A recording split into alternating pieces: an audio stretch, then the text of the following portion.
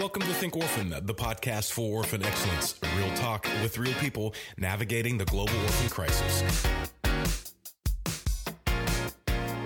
Welcome back to the Think Orphan podcast. Thanks again for being a part of the conversation. Thank you for really engaging it, not just listening and doing nothing with it, but actually taking this stuff and using it to help lives to flourish and help those around you to really live out their gifts and talents. So I'm Phil Dark, your host, and with me, as usual, is my brother, Brandon Stiver. Brandon, how you doing, man?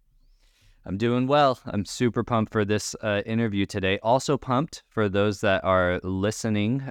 This will be releasing in September, which means we will just be, a week and a half away from CAFO Summit in Oklahoma City. So shout out to those people that are going to be joining us in Oklahoma City. Phil, you're going to be there. I'm going to be there. Yep. We're actually a part of the same intensive, right? Moving towards family-based solutions, which is going to be right before CAFO Summit. So that's cool.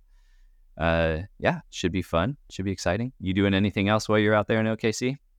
I do hope everyone, stops by, say hi, reach out, let us know you're going to be there. See if we can, at least say hi. If not, grab coffee together and meet and connect and see what you're doing, see how we might be able to work together. I will be doing, I'll be there Tuesday to Friday. So I'm around. I got a couple meetings already set. Excited for those. I'm actually on Monday going to be heading out. A good friend of mine, his son, is now a freshman at the University of Oklahoma, preferred walk-on with the football team. So going to go visit him, probably take him to dinner on Monday. And, I'm hoping he gives me a little tour of the facility. So if you're listening, Ty, I doubt you are. But if you are, know that would be really cool. So that would be a good fun time. So who knows? It'll be cool. I've never been to Oklahoma, so I can cross that off the states that I have now visited, and definitely never been to Norman and seeing the big OU. So it'll be interesting. It'll be a good time. But who do we have today? More importantly, who do we have today? Right. Because this is a great interview. I'm stoked to get this out to everybody. Yeah, great conversations ahead. Both at CAFO Summit and on our interview today. So today we have Brian Fikkert on the show, a man who probably needs no introduction. He wrote When Helping Hurts. He's written Becoming Whole. He's written just phenomenal books and such a thought leader in this space. But we also have a bonus. We also have Gabriel Walder from Alliance for Children Everywhere joining as well. A great organization doing really important work in Zambia, and they just recently incorporated in Malawi as well. And just a great organization, a great leader in terms of providing care in the global South. And we get to talk through collaboration. We get to talk through work that they've done together, kind of bringing together the best in economic development with great practice in orphan care and family-based care. So this is a fun conversation. I know, our listeners are going to get a lot out of it. So, let's get into this conversation that we were able to have with Brian and Gabe.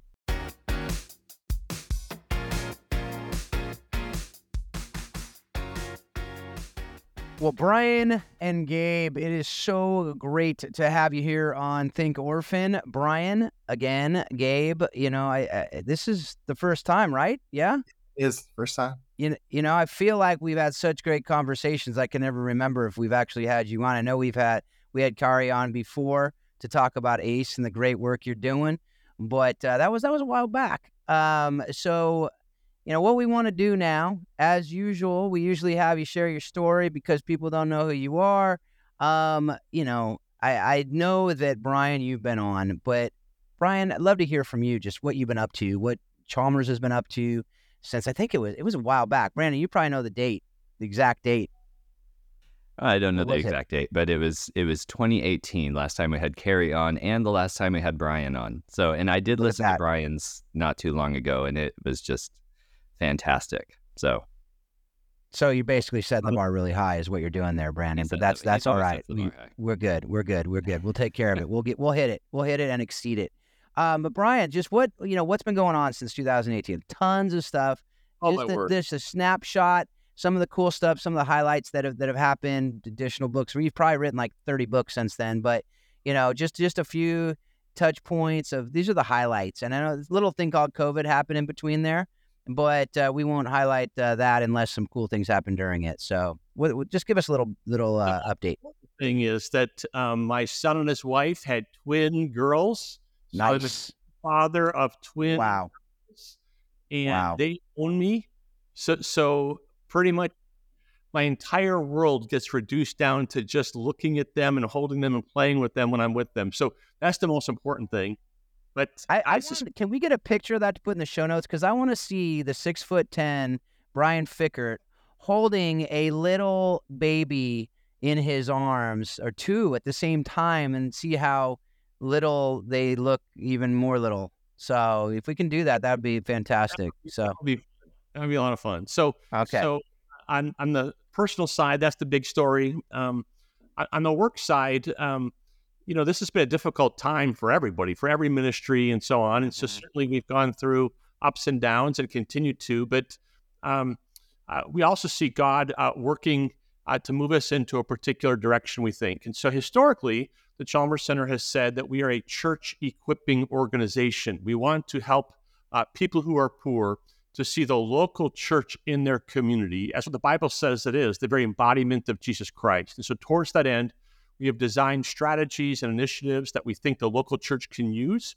We field tested those strategies, then we've trained churches and church equipping organizations to use those strategies and to scale them beyond us. And so we've historically had a focus on some core ideas about poverty.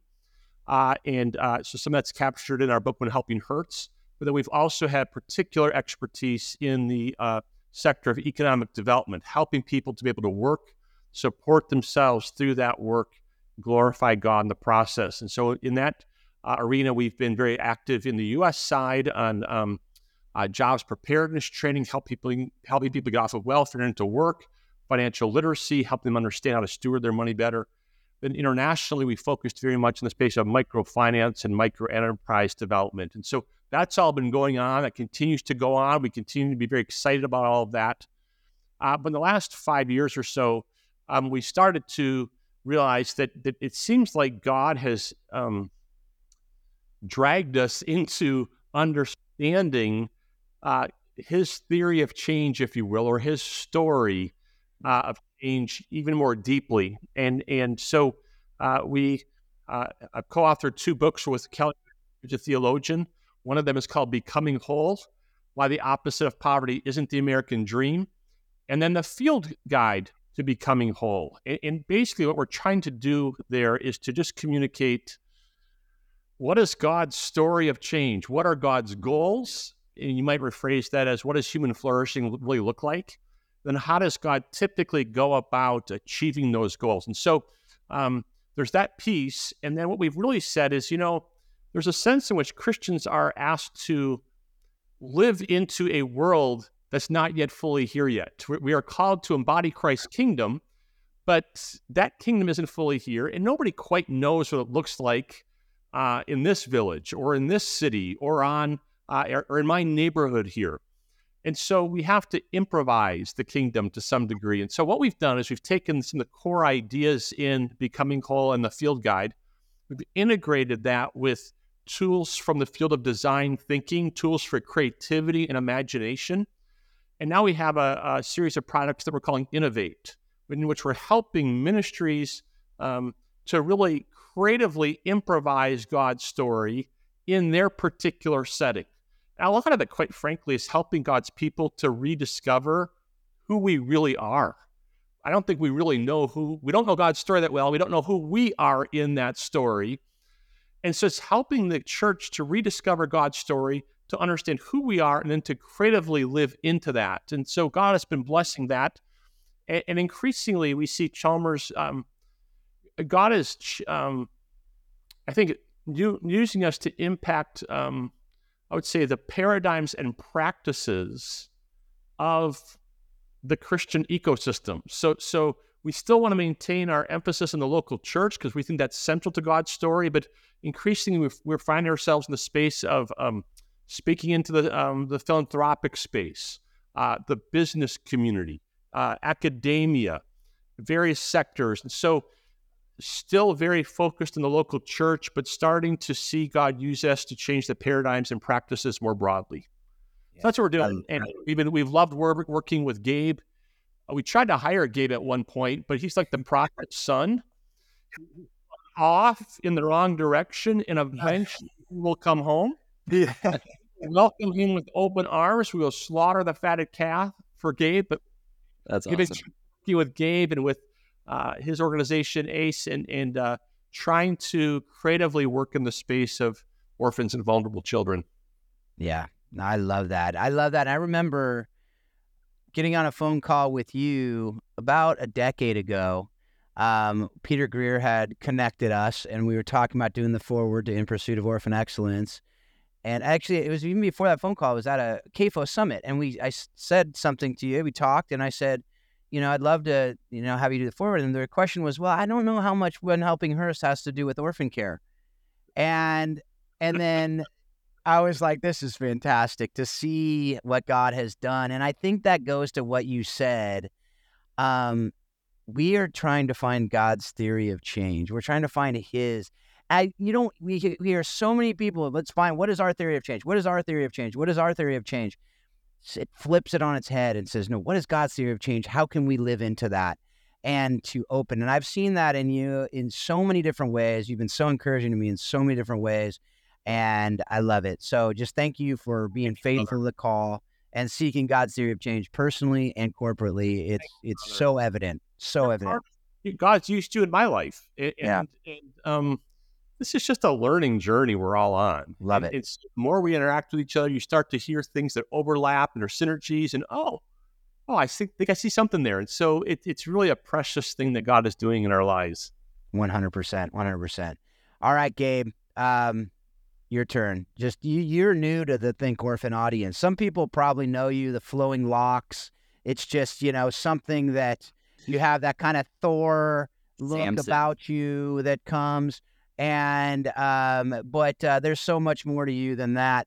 And I just love for you to just share just your story a little bit, and tell us what's going on with ACE since we last talked to Kari a few years ago.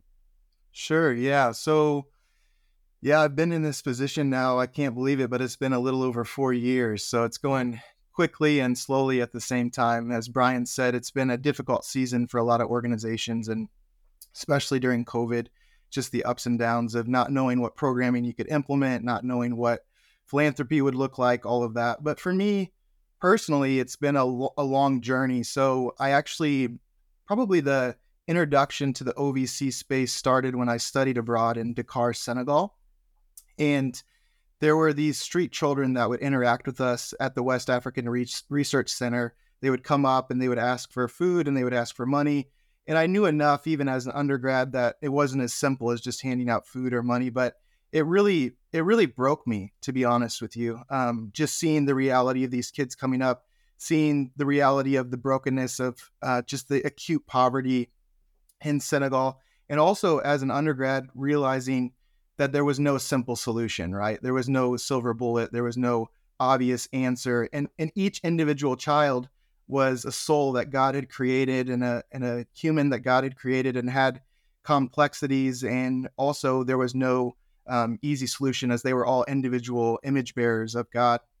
So when I got back from studying abroad, my wife and I, as a large part, a result of that experience, decided to become foster parents. So we started fostering, and that was an entire experience in and of itself. So we fostered for about 5 years. We had 2 long-term placements that did not result in adoption. Both of those placements were incredibly difficult for us. We obviously loved them and supported them, and even beyond that, really wanted for the reunification to take place and wanted to support the local families, wanted to support the biological families of those children. But we also saw, again, that it was complex and it was difficult. So for me, when I started fostering and I had just gotten done with my undergrad, I ended up doing my master's in international development, but I was in Central Illinois kind of thinking, okay, what am I going to do with a master's in international development in Central Illinois? And so I actually got introduced to an organization called Loving Shepherd Ministries, worked there in Haiti for about 4 years, and then worked for All God's Children International before coming on with ACE as the executive director and CEO for the last 4 years. But the big personal thing would be that we have 4 children, and 2 of which are adopted.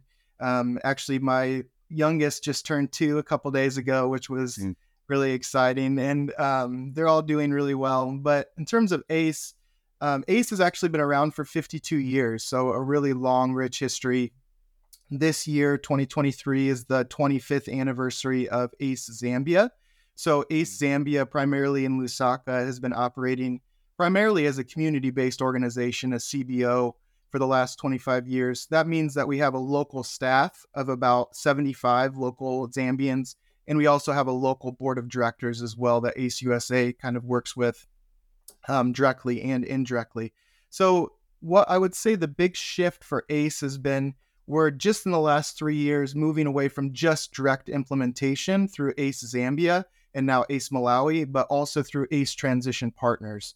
So that really is tied also to the economic development work that we've done with the Chalmers Center and with Brian in particular, because we've realized that although we focus primarily on reunifications and foster to adopt, the economic strengthening and the acute poverty that these families experience was, for the most part, one of the main drivers for that family separation. So ACE Transition Partners is now working in about 6 different countries with about 8 different clients.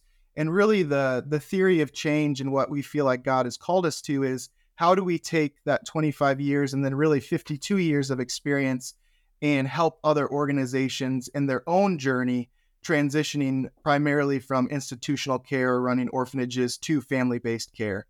And again, just like every individual child is unique, every organization is unique. So we know that there has to be a lot of both caution and wisdom when you're working with an organization to make sure that you're customizing your services to a certain extent to make sure that you're in the context that they're actually working in. Like Brian alluded to earlier, it's not as simple as saying, hey, this has worked in Zambia for the last 25 years. It should work in this particular setting in Malawi. Every village is different. Every city is different. Every country is different. Every region's different. And so I think the ethos of ACE Transition Partners and what I think God's really called us to is, we don't pretend to have all of the solutions, and we never will. We are just saying, hey, God has blessed us enough that we have a long history of and a long track record of success with family-based care. And I think, frankly, to be honest, there's just not enough collaboration in our sector. There never has been. And I think that a lot of people, especially when things are going well, tend to maybe hoard those solutions. And so for us, we're saying we want to be open-handed. Obviously, there's wisdom in that too, open-handed, and just allowing organizations to walk that journey that we feel like God really does intend for children to be with families. And there's a biblical mandate for that as well. So, no, it's so good, Gabe. And just, I love what you say there in terms of, walking alongside organizations. I love that idea. And we recently had a conversation around orphanage transformation and walking alongside with other organizations that are operating in the same space. I would love for our listeners to look back at that conversation we had a month ago and just really appreciate the work that ACE is doing and ACE Transition Partners. Guys, we want to jump in, and I'm going to come to you, Brian. As I was listening to your last episode, which was 5 years ago, and kind of thinking about, okay, you have this great partnership with ACE, and we're going to talk a little bit about that. But as Phil has mentioned before, When Helping Hurts is kind of the go-to recommendation on this podcast. And it has just spoken so much. The last episode that we recorded, which will actually be in front of this one, was actually looking at abuse in orphanages and child protection. And even in that scenario, one of our people talking about, the propensity for poor practice, from Westerners going into these spaces. She had your book on hand. She actually had 2 of your books on hand. And she said, I have Brian Fikkert here just in case I need him, And I said, well, your episode will come right after his. But at any rate, when we talk about this, international community development, economic development, cross-cultural stuff, and we are talking about, orphan care, child welfare, one of the things that we often kind of speak to in child welfare is service provision or family support. These are very kind of common, ubiquitous words that we use. And there's kind of this whole history you even mentioned a moment ago as far as like helping people get off of welfare, right? So there's kind of a whole history of like, what does it mean for people to be perpetually on welfare, right? And yet we say this is the child welfare space. So this kind of word of welfare can almost have a negative connotation. It can potentially be a disempowering position. I would just kind of be curious, as you have from the economic development and the community development space, interacting with child welfare or just with vulnerable families in this way. I'm curious from your experience and mission to the poor, if you could maybe even provide a critique almost of the approach that we go to and help us kind of discern that line between child welfare, providing services. Maybe this is kind of like relief versus supporting people to progress, in their families and living situations, maybe something more akin to development, as you talk about when helping hurts. Yeah. Whatever you're all paying me to do this, you're not paying me enough for this moment.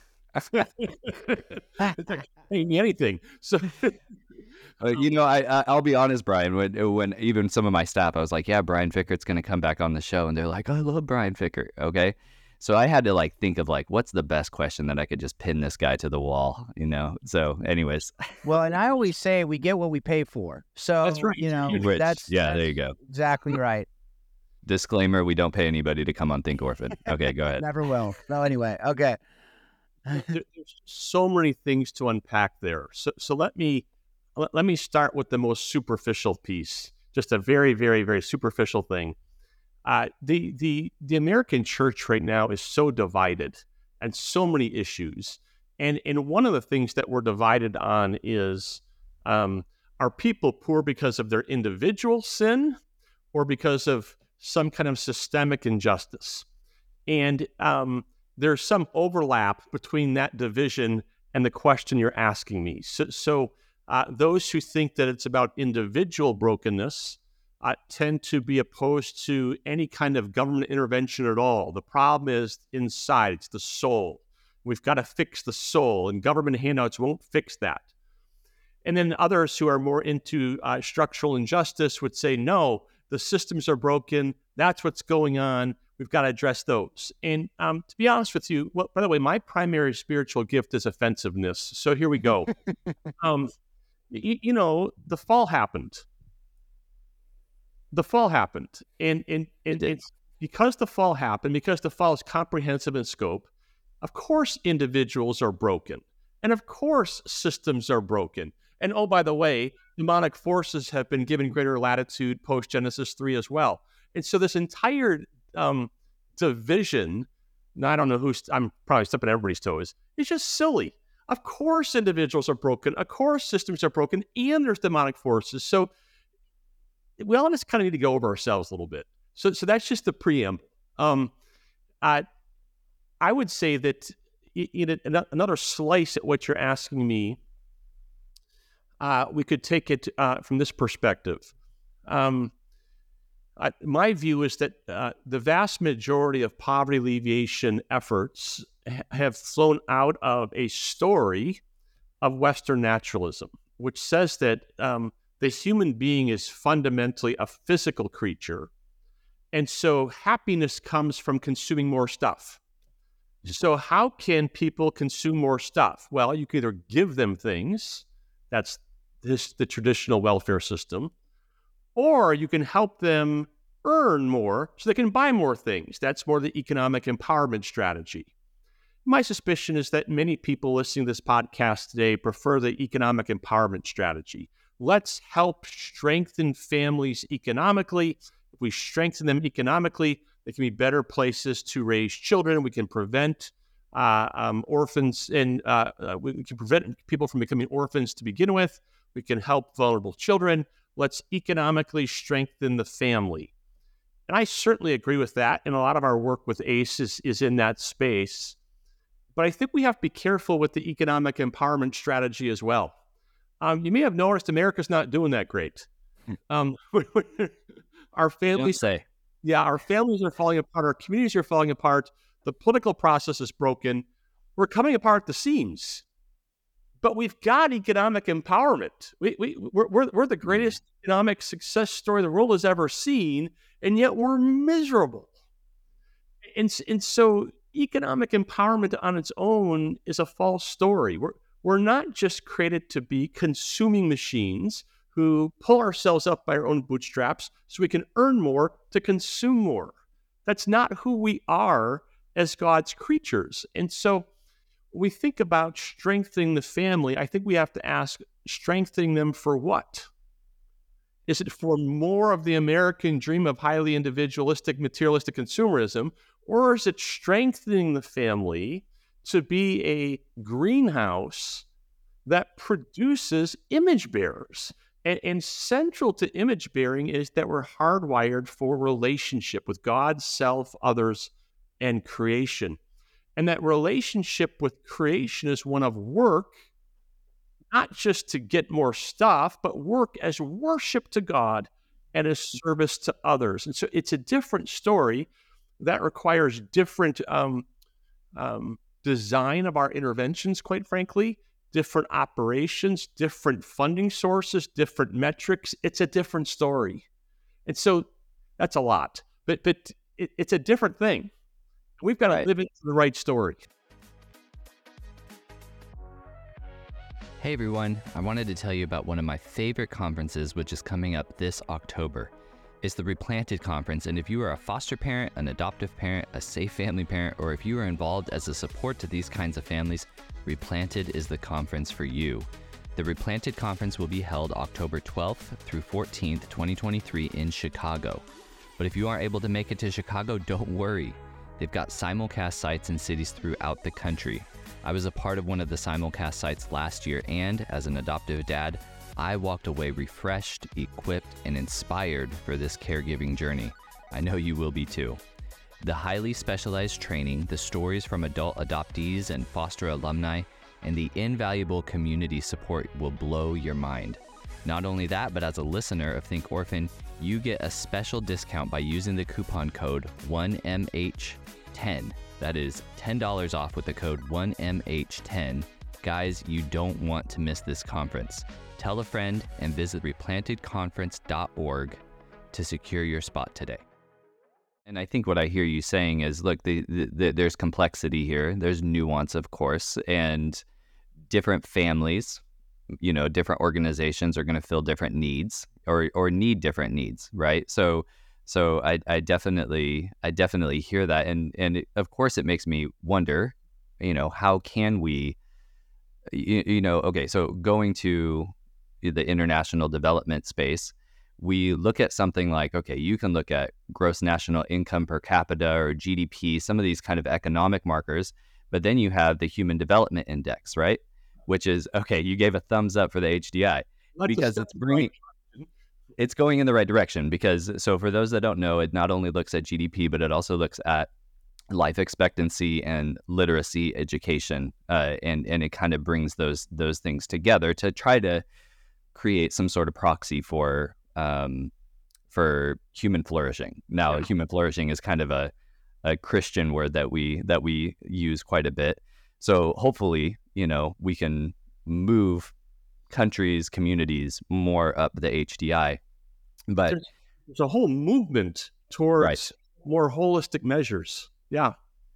Yeah. And I appreciate, those efforts.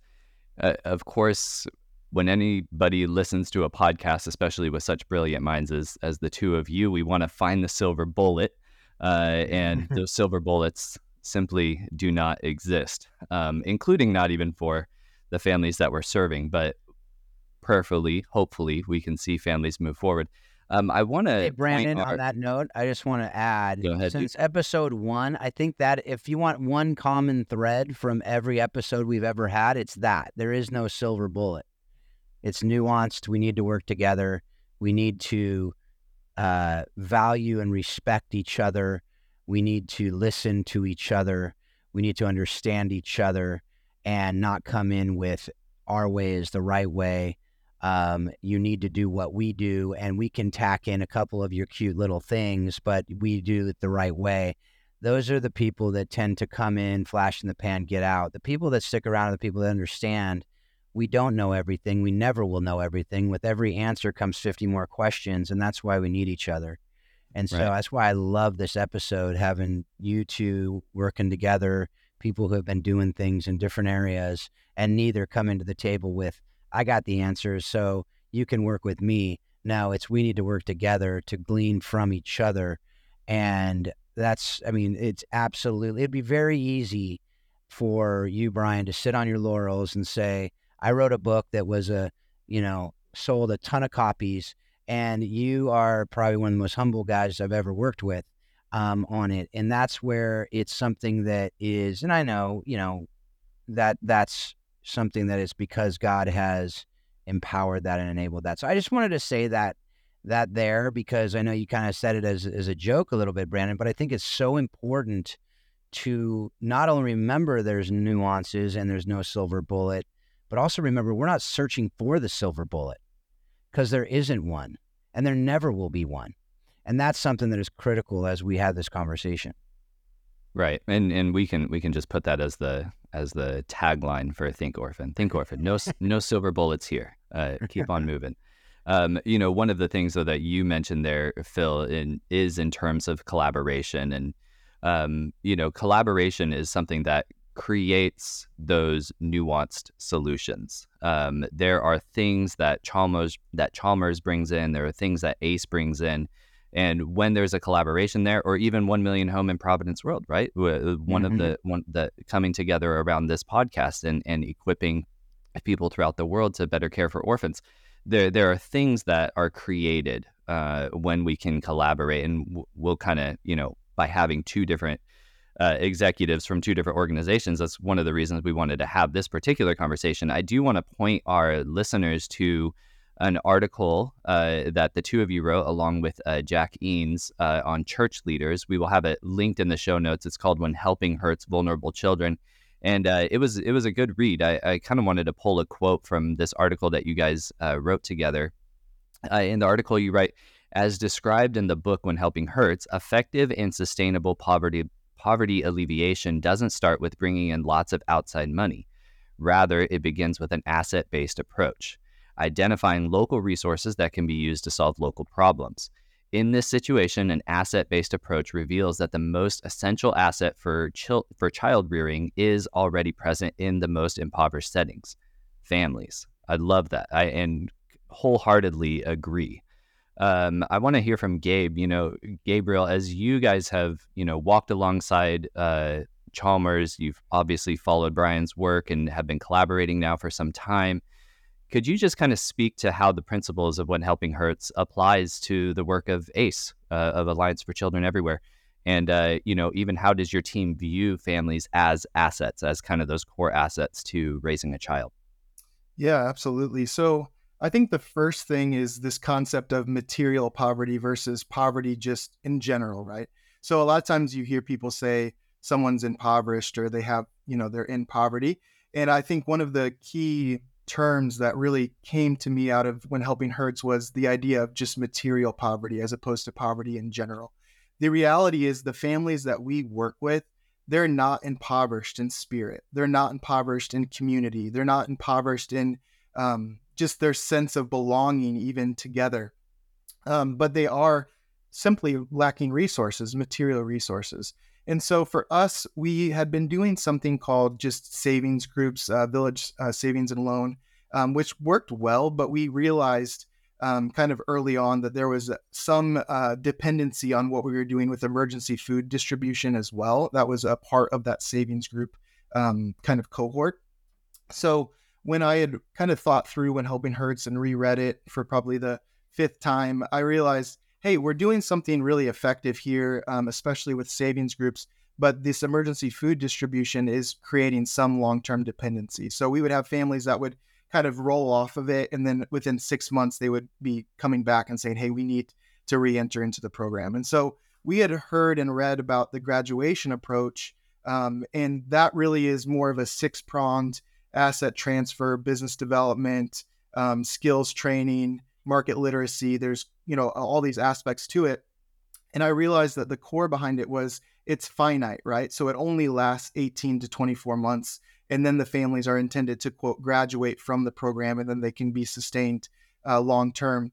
I think what I really love about that is that, like you mentioned, Brandon, and to Brian's book, is these families have the assets that they need for the large part to be sustainably out of poverty. It was just that we needed to basically get them over the hump in some cases with resources and injecting some capital into that.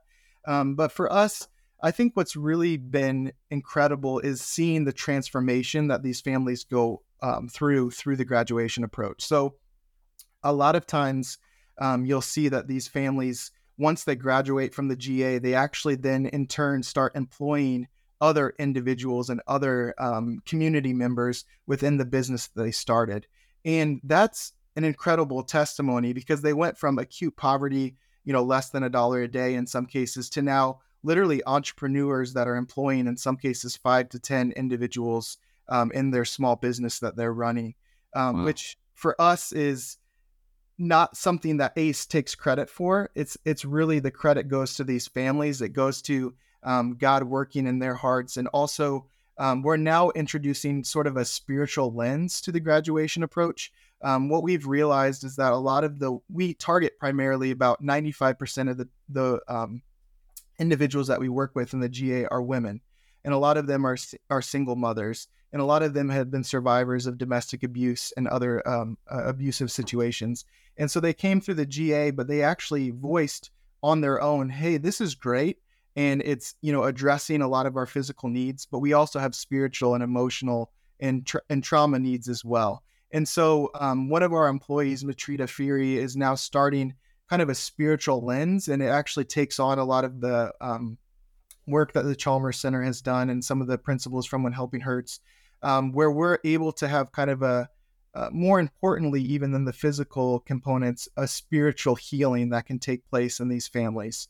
So these women are not only empowered to employ 5 other women in their entrepreneurship, but they can actually speak to the healing that's happened in their hearts and their minds and their spirits, and that they've come from this traumatic experience and that God has healed them. And then now they can actually speak to these other women about the experiences that they've had that are in a lot of times very similar situations and similar experiences. So I think in total, we really just feel like the family is the solution. We really feel like the family is the asset.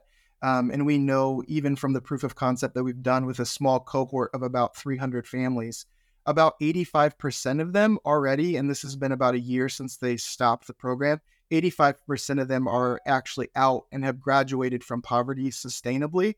And I think when we started, even probably Brian and I can attest to this, we weren't sure that it would be such a high, rate of success. And again, that's not about ACE. That's not about Chalmers. It's not about a silver bullet.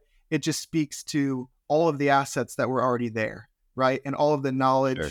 all of the community. So, Yeah, though that's really good, and I appreciate what you said there towards the beginning in terms of like different definitions of what poverty is, right? And of course, if we go to When Helping Hurts or when we go to Walking with the Poor, we are understanding the multiple dimensions of what poverty is, and what we see when kids are becoming separated from their families, especially if poverty is one of those main root causes, right? It tends to be poverty plus something else, right? But poverty leads to those other adversities. But now if the kid is being dropped off at an orphanage, well, now the poverty has actually increased, right? Because now they're at a much higher rate of relational poverty, and the strength and the asset of what those relationships entail. So I appreciate that. We need to have just in the same way that we can't understand everything in terms of the well-being of people by just looking at economic numbers, GNI, GDP, but we want to have HDI, those types of things. It's the same when we talk about poverty, right? The poverty isn't just that lack, right? That's kind of the first fallacy, right? Poverty is deficit, right? No, poverty is not just a deficit of material things. Poverty is something that is much more. And of course, we credit Brian and Steve, and of course before them, even Bryant Myers, Jayakumar Christian, and others that really kind of have helped us within the faith understand that multidimensional poverty. Gabe, I would love to even just kind of tack on, talking about that broken relationship piece, right? When Helping Hurts provides an understanding of broken relationships as a cause of poverty, and you guys as a child welfare provider, right? You guys are supporting reunifications. You guys are doing foster care. You guys are having I believe you guys still have a crisis nursery, for kids that have fallen out or have been abandoned. As you guys are understanding, these relationship dynamics of poverty and how that, leads to such poverty, are you seeing this understanding manifest in families that ACE is serving, this understanding broken relationships as a cause of poverty? Are you seeing this? Yeah, I mean, definitely. I think let's talk about the crisis nurseries, I guess, first. So we do have 2 crisis nurseries. One's called House of Moses. One's called Bill and Betty Bryant Crisis Nursery. And really what we see is a lot of abandonment. We see a lot of children that have been neglected to the point where they actually have police or other neighbors perhaps that notice, similar to the American foster care system, where they're notified, the police come and actually take and separate the child from that family, either biological family or the original caregivers. And I think what is kind of incredible to see, however, is a lot of these families, we can also see a lot of healing that can take place. Reunifications, it's not as simple as just economic strengthening, but it also is the spiritual that I talked about before and the trauma healing. We actually just had 2 of our consultants that run ACE Transition Partners go to Grand Rapids and go through the TBRI practitioner training. And that was incredibly important for us because again, every one of these families is unique. Like we said, there's no silver bullet, and every situation is incredibly different and complex.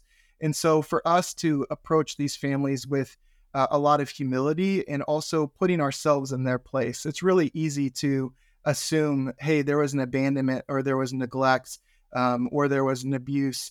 And so we can oftentimes almost criminalize those individuals. And obviously there is the abuse and neglect, all that is serious. And I'm not saying that that's not true. I'm just saying that poverty also can be a driver for separation as well. And so you can kind of turn that notion on its head a little bit and say, when someone's in acute poverty, it really changes the dynamic of how things are, and it changes how people are interacting with one another as well. And so we also want to be cognizant of that too. No, that's really good. And when we think about all the issues that are, facing families, and we kind of think about this whole system of what it means to live in a global community, and even for us to kind of be, faith-based providers. So earlier, Gabe, you were talking about how, your guys' own experience within family-based care and then providing support through ACE Transition Partners to other organizations.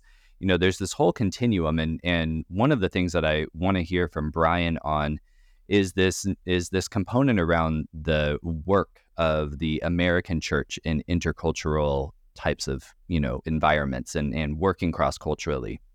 When you were on the last show 5 years ago, you pointed that churches often might have little incentive to change their mindsets around mission practices. Because, as you said, the customer is in the pew. All right, so I resonate. Gift you're talking about. So that's yeah, good. that's right. Good. I liked it. It's the prophetic. And I appreciate the honesty of that. I mean, I lived in Tanzania for 8 years. And the way that churches operate there is just quite different. And I'm not trying to say like, it's perfect over there and over here it's terrible. I actually am a part of a congregation that I absolutely love, and they have a heart for the community. They have a heart for the congregation. So it's not one of those, but the way that they function in the global South can be quite different, right?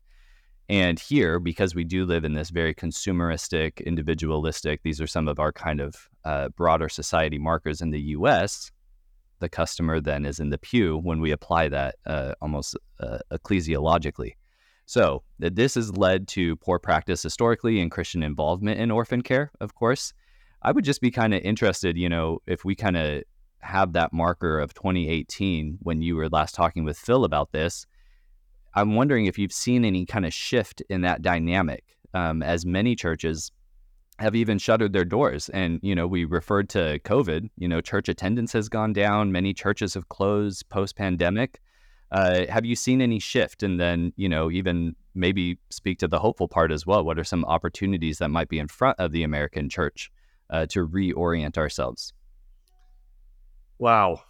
The question's going to start to get any easier at some points in this podcast. I'm gonna let Phil go next. So yes, they'll get much easier. I'm just gonna tell you, Brandon's the guy that brings the PhD level books and recommendations and stuff, and I like to stick to the coloring books. So, I try to keep it, light and fun and friendly, and Brandon just brings these uppercuts. So I'm just saying, that's why we brought him on. He can bring these things. But you basically have a couple books written on it, too. That's the good news, is you can point people to other things you've written, too. That's true, which, of course, we'll link. But, Brian, go ahead. So, first of all, it's become quite popular these days to bash the church, to bash the American church. I'm not too crazy about all that. So I'm highly critical of the church. The church drives me nuts. But it's the body and bride and fullness of Jesus Christ. So I think we ought to tread pretty lightly when we start. Somebody posted on Facebook the other day a quote from Charles Spurgeon. And I'm not going to get it quite right, but he basically says, be careful when you start to get pleasure from bashing the church. And so I think that's a very helpful way of thinking about it. So I'm very frustrated with the U.S. church, as many are, but she's the bride of Christ, and we're part of her, and we don't get to choose to exit her. So I'm all in on the church. Yeah, I remember Shane Claiborne said, the church is like Noah's Ark. When you're inside, there's a lot of poop everywhere, but if you jump out, you die. So that's a great quote. I love that. Yeah, I would say that the American church, in my view, has been really affected by another false story. And we call this one in our book, Becoming Whole, we call it evangelical Gnosticism. And we get that term from a development thinker named Darrell Miller. And the basic idea in Gnosticism is an ancient heresy, but the basic idea in Gnosticism is that the spiritual is good and the physical is bad. And the church has kind of intermingled that a bit with the gospel in the following sense. In the church's anthropology, we tend towards thinking that the body is a container for the soul in the way that a cup contains water. And so you can pour out the water, right? The water and the cup aren't actually intertwined. They touch each other, but they're not intertwined. And so in that story, we tend to think that the real goal is to get the soul to heaven for all eternity. So we focus on that. We don't really have a story for the body. We don't really have a story for this life. So we get out of bed on Monday morning. What do? I've accepted Christ as my Savior. My soul is going to go to heaven and float around like a ghost for all eternity. And that doesn't sound that appealing, quite frankly. But it's better than going the other place. So my soul is floating around like a ghost. I don't have a story for this life. So what we do is we revert to the only story we know, Monday through Saturday, the story of the American dream, which is a highly individualistic, highly materialistic, highly consumer-oriented story. And it doesn't work. We're not flourishing. And the church, in my view, has, rather than trying to give a better story, has borrowed from that story and said, yeah, man, maybe if we had a better band, maybe if we were more entertaining. Well, you know what? Hollywood's better at being a Hollywood than we are. And so it's just not working. And so so it's a mess. And so my view is what happened in COVID is we all got really lonely because we're all really isolated. And everybody's going, man, being alone isn't that great. I really want relationships with people. But a lot of us have kind of decided that the world is better at relationships than the church is. And so we're not going back. And so I think the opportunity here for the church is to really give a better story and to live into a better story. And that means telling the story, but it means practicing the story. It's about community. It's about relationship. And by the way, I stink at everything I'm talking about. I'm horrible at all of this. The Chalmers staff call me Dr. Relationship because I've talked about it all day long. I'm all theory, man. I've got to go somewhere this afternoon at 4:30, and I don't feel like going. I want to be left alone. I'm at home right now. My pergola is out there calling my name. I just want to go sit there and be left alone. And I got to go do something community related this afternoon. I don't feel like it. I stink at this. I have to develop better muscles. I've got to develop better habits, better patterns, because left alone, I'm not that great. I need others. And so I think the church has a real opportunity in a culture that is spiraling out of control to be different, to be the people of God, to be that kingdom community that offers real, authentic relationship, where it's okay to be broken, where it's okay to say, I don't have this figured out, where it's okay to say, I'm a mess. And we're not providing that for people, and so they're just looking for it elsewhere. Yeah. Well, do you think that if we kind of capture better relationship with one another, or even, because I want to even apply that to kind of how we go about global mission, right? And how we go about into orphan care and development spaces. Do you think that if we could kind of take this opportunity to develop those better relationships, that would have an impact? Because, I mean, we all saw the Barna studies, the $2.5 billion annually going into orphanages, and, God bless all those people with their amazing intentions. We all, they're a part of this community, right? So we're not ousting anybody, but we also recognize, similar to what we've already been discussing, families are the best asset. Families are the best places for kids to be going into. Brian, do you think that if we could start to actually relate with one another in a better way, that would have the impact that we want to see in terms of global missions? It depends. So a bunch of people hanging out together doesn't necessarily point us in the right direction. So again, I think people are hardwired for 4 key relationships: God, self, others, and creation. And we have to understand biblically what the nature of those relationships are supposed to be.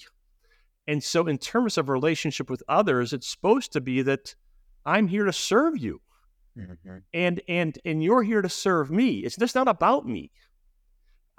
There's a marvelous book that's come out called Selfie Missions, which gets on talking about far deeper. And somehow missions became all about us. So we need a community that says it's about dying to yourself and living for the other. And once people are discipled into that, and that becomes part of our DNA, then suddenly the missions experience doesn't need to be about a 1 week great experience for me to feel better about myself. We can start to ask questions about, how do I really be part of God's mission around the world? What does that mission look like in low-income communities? What does his healing and his restoration mean in this community? And so suddenly the questions start to become different. And we start to say, how could I love this child? How could I love the family they're part of? And so it's a discipleship problem. And if we were doing a better job of discipleship on this end, I think a lot of the dynamics that we're falling into internationally would start to ameliorate. Yeah, there's so much goodness there. And it actually, all this conversation, I think we overcomplicate things so much in our worlds. We try to do things. We try to do it. I just had a conversation with a guy the other day, and he's a college student. I did some training there with them. on personality styles and things like that. And he said to me, he said, I'm just so caught up in success. Mm. And I said, what does that even mean? And he's like, I'm trying to do. And I go, yeah, and you need to be. That's it. And I'm the worst at this. Look, right. I'm an entrepreneur. Yeah. And so I have this need, this drive to create and to produce. And some of that is God-given, and some of it's just idolatry. And so it's really hard to get it right. 100%. And I cited to him I do another podcast called How Soccer Explains Leadership, and I've been able to interview some amazing people. And one of the guys, his name's Graham Daniels, and he talked about achieved identity versus received identity. And what he said was one of the most beautiful things. He said, when you play, it was in the context of soccer, but when you do anything with an achieved identity, you play scared to survive. But when you play within a received identity, you play safe to serve. And I thought it was so brilliant and beautiful. And he says, because the reality is everyone will meet their match. Everyone will not get what they want. Everyone will. But when you play safe to serve, you can just be. You can just receive what God gives to you, and everything flows out from there. And it's so freeing. It's so beautiful.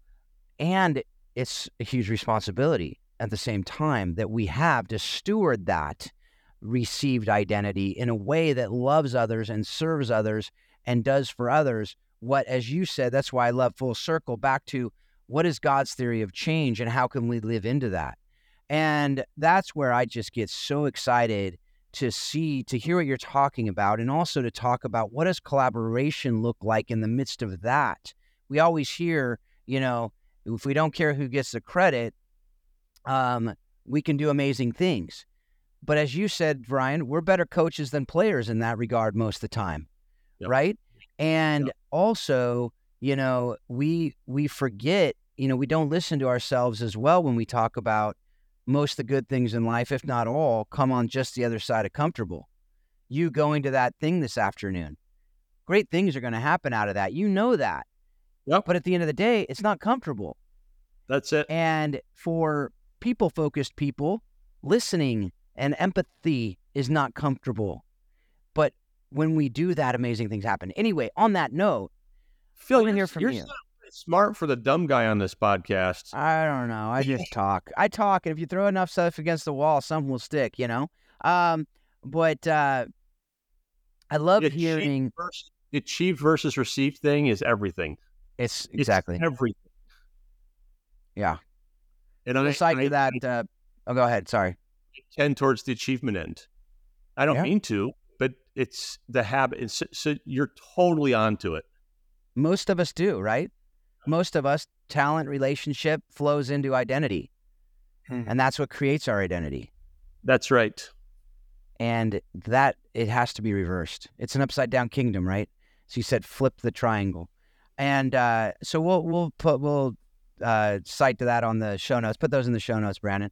That episode. It's Graham Daniels. It's like probably a few weeks ago in How Soccer Explains Leadership. All right, so all of that really comes together and brings us to this idea of collaboration, which, again, is a huge component of this podcast. Something we've talked about from episode 1. It's really why we did the podcast, is to facilitate collaboration, help people work together better. And, you guys are doing that together in cool ways. We're going to talk about that in a minute. But before we get to that, Brian, with Chalmers, a lot of stuff you guys have done is with the local church, addressing poverty in the communities. So I'd love to hear, a couple lessons you learned from that space, but also how similar it is, and if there's any differences really working with faith-based organizations like ACE, how you and Chalmers do that. Key lessons from working with the local church is that there's a supernatural thing going on there. I think the Bible teaches that Christ dwells in the local church, and so that means when we're with a church in a village in rural Africa that looks like it's got nothing, well, what does it have? The King of Kings and Lord of Lords dwelling amongst them. And so once we get beyond just looking at the material, we start to look at the spiritual realm, at the relational dimension of things as well. You start to realize that the same power that raised Christ from the dead is at work in the people in that church. Ephesians 1 teaches us that. That's a lot of power. And so it's just recognizing what's really there. What's really there is God Almighty dwelling amongst people. And that there's an incredible power there that we should recognize, that we should honor, that we should seek to strengthen and to mobilize. And so for me, that's the biggest thing, that's the greatest asset on earth is the local church, in my view. We do work with quite a few parachurch organizations, large international NGOs, Christian relief and development agencies, and so on. We have very much enjoyed working with ACE, and that's quite frankly, I've not been that involved in the details of that. Russ Mask on my staff has been the primary person there, but I think what I've appreciated about Gabe is his posture. It's always about how can we link arms to move the ball forward, and he's very careful about wanting to honor Chalmers and everything, and wanting to make sure that we're okay with things. He's just very good at relationship, way better than I am. And so he's very good at just honoring the other and making sure the other can be what the other is created to be. And so that's the key. Yeah. Now that you've been teed up, I just love to hear from you about the partnership, about the collaborative work you've been doing with Chalmers in Zambia with Family Preservation Empowerment Program. And how did that collaboration come to be, and how have you nurtured it? Love to hear from you on that. Yeah, so I had read When Helping Hurts, quite a few years ago, and I was actually at, I think, a CAFO conference. I believe it was CAFO conference, not World Without Orphans, but I saw Brian speak, and I heard a little bit more about the savings groups and the theory of change that they had. And this was right when I had started at ACE. And like I said before, a little bit earlier, we had primarily been doing emergency food relief as well as savings groups. And we had this dependency problem, like I said. And so I had also, as Brian alluded to, thought about working at the Chalmers Center and had a little bit of a relationship with those guys as a result. And so when I started working at ACE and I saw just the incredible theory of change that the Chalmers Center had, and just the idea that we really needed to move away from dependency. So like I said, we had some of these individual families that had been on our program for 8 to 10 years. So way longer than they needed to be, way longer than what was, good for the program or good for ACE. And so for us, we really wanted to start with just, hey, what makes sense? Like I said, how can we honor Chalmers, and how can ACE also benefit from a relationship if we can collaborate together? And so it came pretty clear pretty early on, again, through Russell Mask primarily, that we really needed to move away from a dependency model to an empowerment model, and ultimately to the graduation approach, or it's for short, they call it the GA. So Russell Mask and several of his colleagues, they spent, I would say honestly, close to an entire year sensitizing our local team. So not me so much as the ACE Zambia local team on what the GA was. And again, I would say, and Brian will appreciate this comment, I want to caution those that are thinking about using the GA. It is complex. It also is it needs to be contextualized very particularly to work well.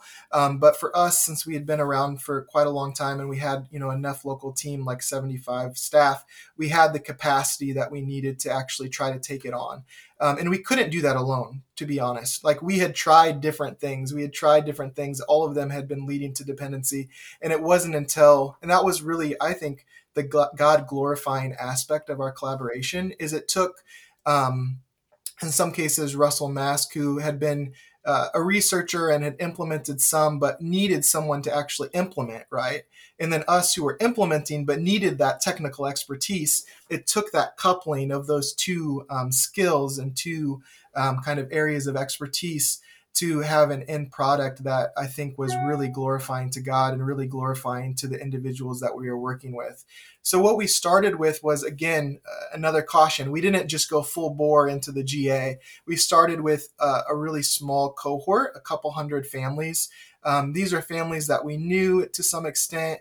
And again, we partnered with the Zambian government. That's really important too, is when you can actually partner with the local experts you don't want to do things. And a lot of organizations make the mistake of just going and doing things without the government even being aware of what they're doing, let alone being aware of what the regulations or the policies are that the government has in place. And so we used basically a targeting mechanism that the government had, and we targeted the ultra materially poor. Again, I use that term materially poor, not poor in general, families in Lusaka, Zambia, and we enrolled them into a 24-month cycle of the GA. I think what's also really important, and the Chalmers Center helped us a lot with, was it's not enough simply to do the GA. You really need to also do the M&E, or the monitoring and evaluation, right?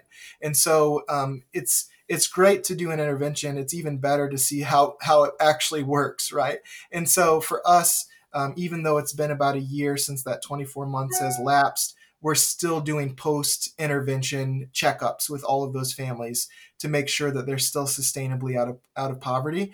And again, I think another God-glorifying thing is in my conversations with Brian and with Russell, that also influenced our idea for this next cohort of the GA, introducing the spiritual discipleship element as an overlay to the GA. And again, that was something that comes out of collaboration and conversation, right? It doesn't just come out of me thinking of that. That would never happen. I'm not able to do that. And so I think for us, we really, again, emphasize how do we do the GA, but again, how do we get to the core of the trauma and some of the spiritual poverty that these women in particular have experienced. But going back to the collaboration, again, I think the core thing is that ACE could not have done it on our own. And I think, Chalmers didn't have the implementation in Zambia to be able to do it by themselves. And so we were able to do something where we were able to come open hands and humbly. And again, I think another thing to emphasize would be, not every collaboration is going to work. You have to have wisdom, right? You have to know who you should collaborate with and maybe when and where that makes sense. And so for us, it took probably 18 months of just getting to know each other and praying with each other and thinking about, what that could look like. And I think that sometimes people make the mistake of jumping into collaboration too quickly as well. And I think for Brian and I, it took a long time just to know how our organizations could overlap in a God-glorifying way. I love hearing that 18 months. We're so quick to, as you talked about it, Brian, we're achievement, we're results, transactional, and especially here in the US, it's like, let's get it done. And you know what? It's sometimes painstaking. And to your point, I love that, Gabriel. Talking about that, I think if there's one thing being a lawyer taught me, doing it for 8 years, whatever, was, find the right person to do what you need done. Don't try to figure it out yourself, and don't just go get someone. Get the right person, the right people. And then it's amazing. It's incredible when you get those right people who complement you. As you said, you can't do it. We learn to celebrate the differences. We learn to celebrate these other people who do things way better than we do in these different areas. And then amazing things can happen. If we try to just rush it in any of those areas, if we try to rush the person, if we try to rush the relationship, you can't do this stuff without just utmost trust and respect in each other. So love that. Love hearing that story. Folks out there, listen to that. Go listen back. Just listen to those different steps. There's so much more to it as well. So I encourage you to reach out to these guys and learn more about that. If that's something that's just completely foreign to you, like what? That 18 months? No, I'd lose all my donors. No, you won't. You just need to help them understand that the best things come when these things are done in ways that are synergistic rather than 1 + 1 = 2, right? It should be 1 + 1 + 1 = who knows what that number can be, right? So anyway, we're going to wrap it up. We got our questions that we ask everybody. We're going to do this a little differently because Brian has been on before, but also because we have two of you, and it could take a long time if we do this how we normally do. But what we're going to do is quick. No commentary. No like, hey, this is the best book I've ever read, and here's all this. I want to hear from you because I do want to hear what you guys say to this. And Brian, it's been so long that I know you've read or listened or watched to something more recently. But what have you read, watched, or listened to that has most impacted your thinking on how we can love orphan and vulnerable children and families with excellence? So let's start with you, Gabe. Yeah, so actually I just went back and reread a lot of the Faith to Action manuals. And so just going through all of those, and also the archive that Better Care Network has, and the research that's come out of so many different areas. Those two sources in particular have been incredibly impactful for me. I know less about the technical dimensions of orphan care than anybody else on this call, but I'm increasingly finding myself just reading more and more in the space of what is a human being? what does human flourishing look like? What does that look like? Because it turns out that just shows up everywhere in all of our work, including in this space. And so certainly Bryant Myers Walking with the Poor continues to have an impact on my life. Leslie Newbegin, The Gospel in a Pluralist Society, continues to shape me. I've read some Trinitarian theologians, including my co-author Kelly Kapic. So I find myself reading more and more in the space of just theological anthropology. It sounds really highfalutin, and I'm an economist. Man, I can hardly understand what I'm reading half the time. But the more I plunge, the more I immerse myself in that stuff, I find the more it's helping me to see applications in a wide range of settings. Absolutely. I love that you said it's kind of heady and it's kind of that, because Brandon's up there cheering. If you're listening to this, Brandon's like getting super excited because this is that's like his, yeah, it's his love language. It's his love language, those heady things. So, no, all great books. I love that you're talking about that, because human flourishing, that's what it's all about. If it's not, then we're not doing it right. So, okay, last question. We'll start with Brian on this one. If it could be a similar answer, I don't even remember what you said. So if it's the same answer, great. If not, great. But what person has most impacted your thinking on how we can love orphan and vulnerable children and families with excellence? I would actually say that two of my colleagues, my co-authors, Steve Corbett, my co-author on When Helping Hurts, and several other books, and then Russ Mask, we mentioned earlier, who co-authored a book with me called From Dependence to Dignity, which is all about microfinance. Those two brothers, who are both nearing retirement, by the way, and so we're kind of going through that process. Those two brothers have discipled me for 25 years, and yeah, I'm just so grateful to both of them for all they've taught me. Yeah, I mean, honestly, I can't say one individual person. I would say the ACE Zambia local team, to be honest.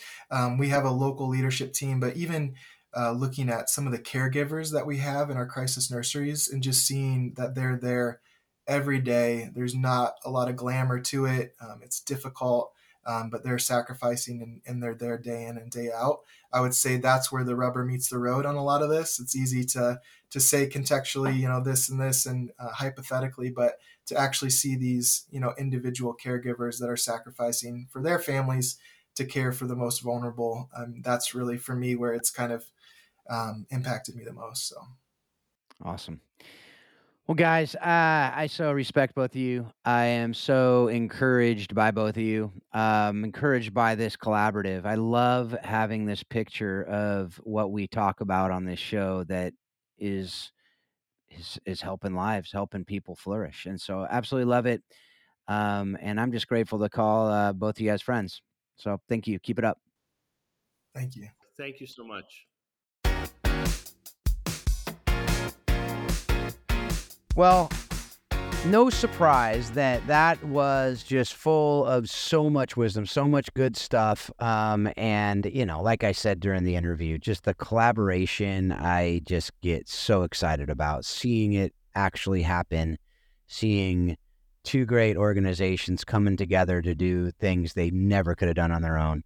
And it's awesome. Awesome. So what'd you think about it, Brandon? Well, no, I loved it. I mean, anytime you get to talk with Brian, he's just smart as a whip, winsome, funny. Gabe just brought so much to the conversation from his own expertise. Yeah, just great conversation. I think it's one of those things, and I know this is very much in kind of the genesis and the ethos of why you started this podcast, was recognizing all these different areas that feed into orphan care, right? Yep. Orphan care isn't just this kind of siloed off child welfare thing. There's all sorts of things, all sorts of dynamics that kind of feed into what it means to, help a family thrive and be strong, right?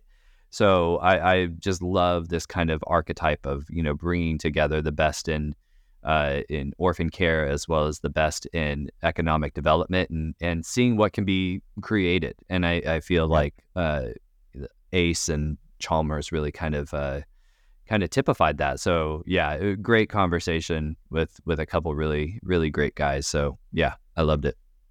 Yeah, awesome. So, I think we talked probably enough during that interview, and it was a longer interview. I know we also could talk about Brian and Ace and Gabe and all that they're doing. But, I think because it's been quite a long show, I'm going to ask you, do you have any last parting words? And then I just have a quick recommendation. We're going to sign off. It'll be, I think, one of my favorite episodes I've done in a while. So I'm psyched on it. Right. Well, I would just kind of say, in our last episode with Peter Greer, and then certainly now, anytime we have authors on, we always say read their books. But I think when we talk about Brian Fikkert, like, seriously, you have to read the books, right? If you haven't read When Helping Hurts, get out from your cave and go read it, because it's amazing. But pick out some of his other books, because they're also really fantastic. So please definitely go pick those up. But that's not the main recommendation necessarily, although it is. Oh, in a way, it is. Definitely check out the work of Brian. But I think you might have another recommendation as we kind of get to that final segment. As they say, like, I know that Patrick Lencioni has the thing called pay to play, or play. What is it? Not pay to play. It's like basically everyone has to have certain values. If you don't have them, you can't even get on the field type thing.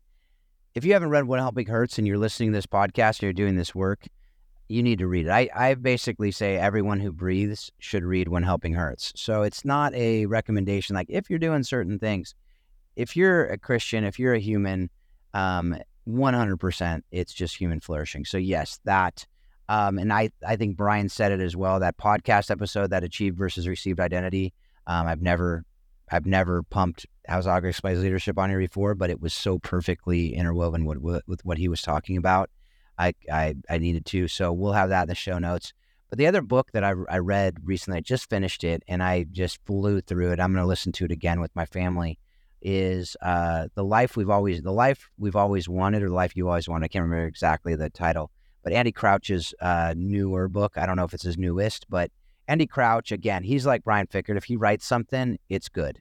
It's just like he doesn't just write stuff for money or anything. Most people don't, but he definitely doesn't. He actually said, I remember the first time I interviewed him on this show, he said, actually the only time, he said, I don't really like to write, I like to edit. But so when he writes something, it absolutely is gold. And this is no exception. It's all about human flourishing and seeing, don't just see people, see persons.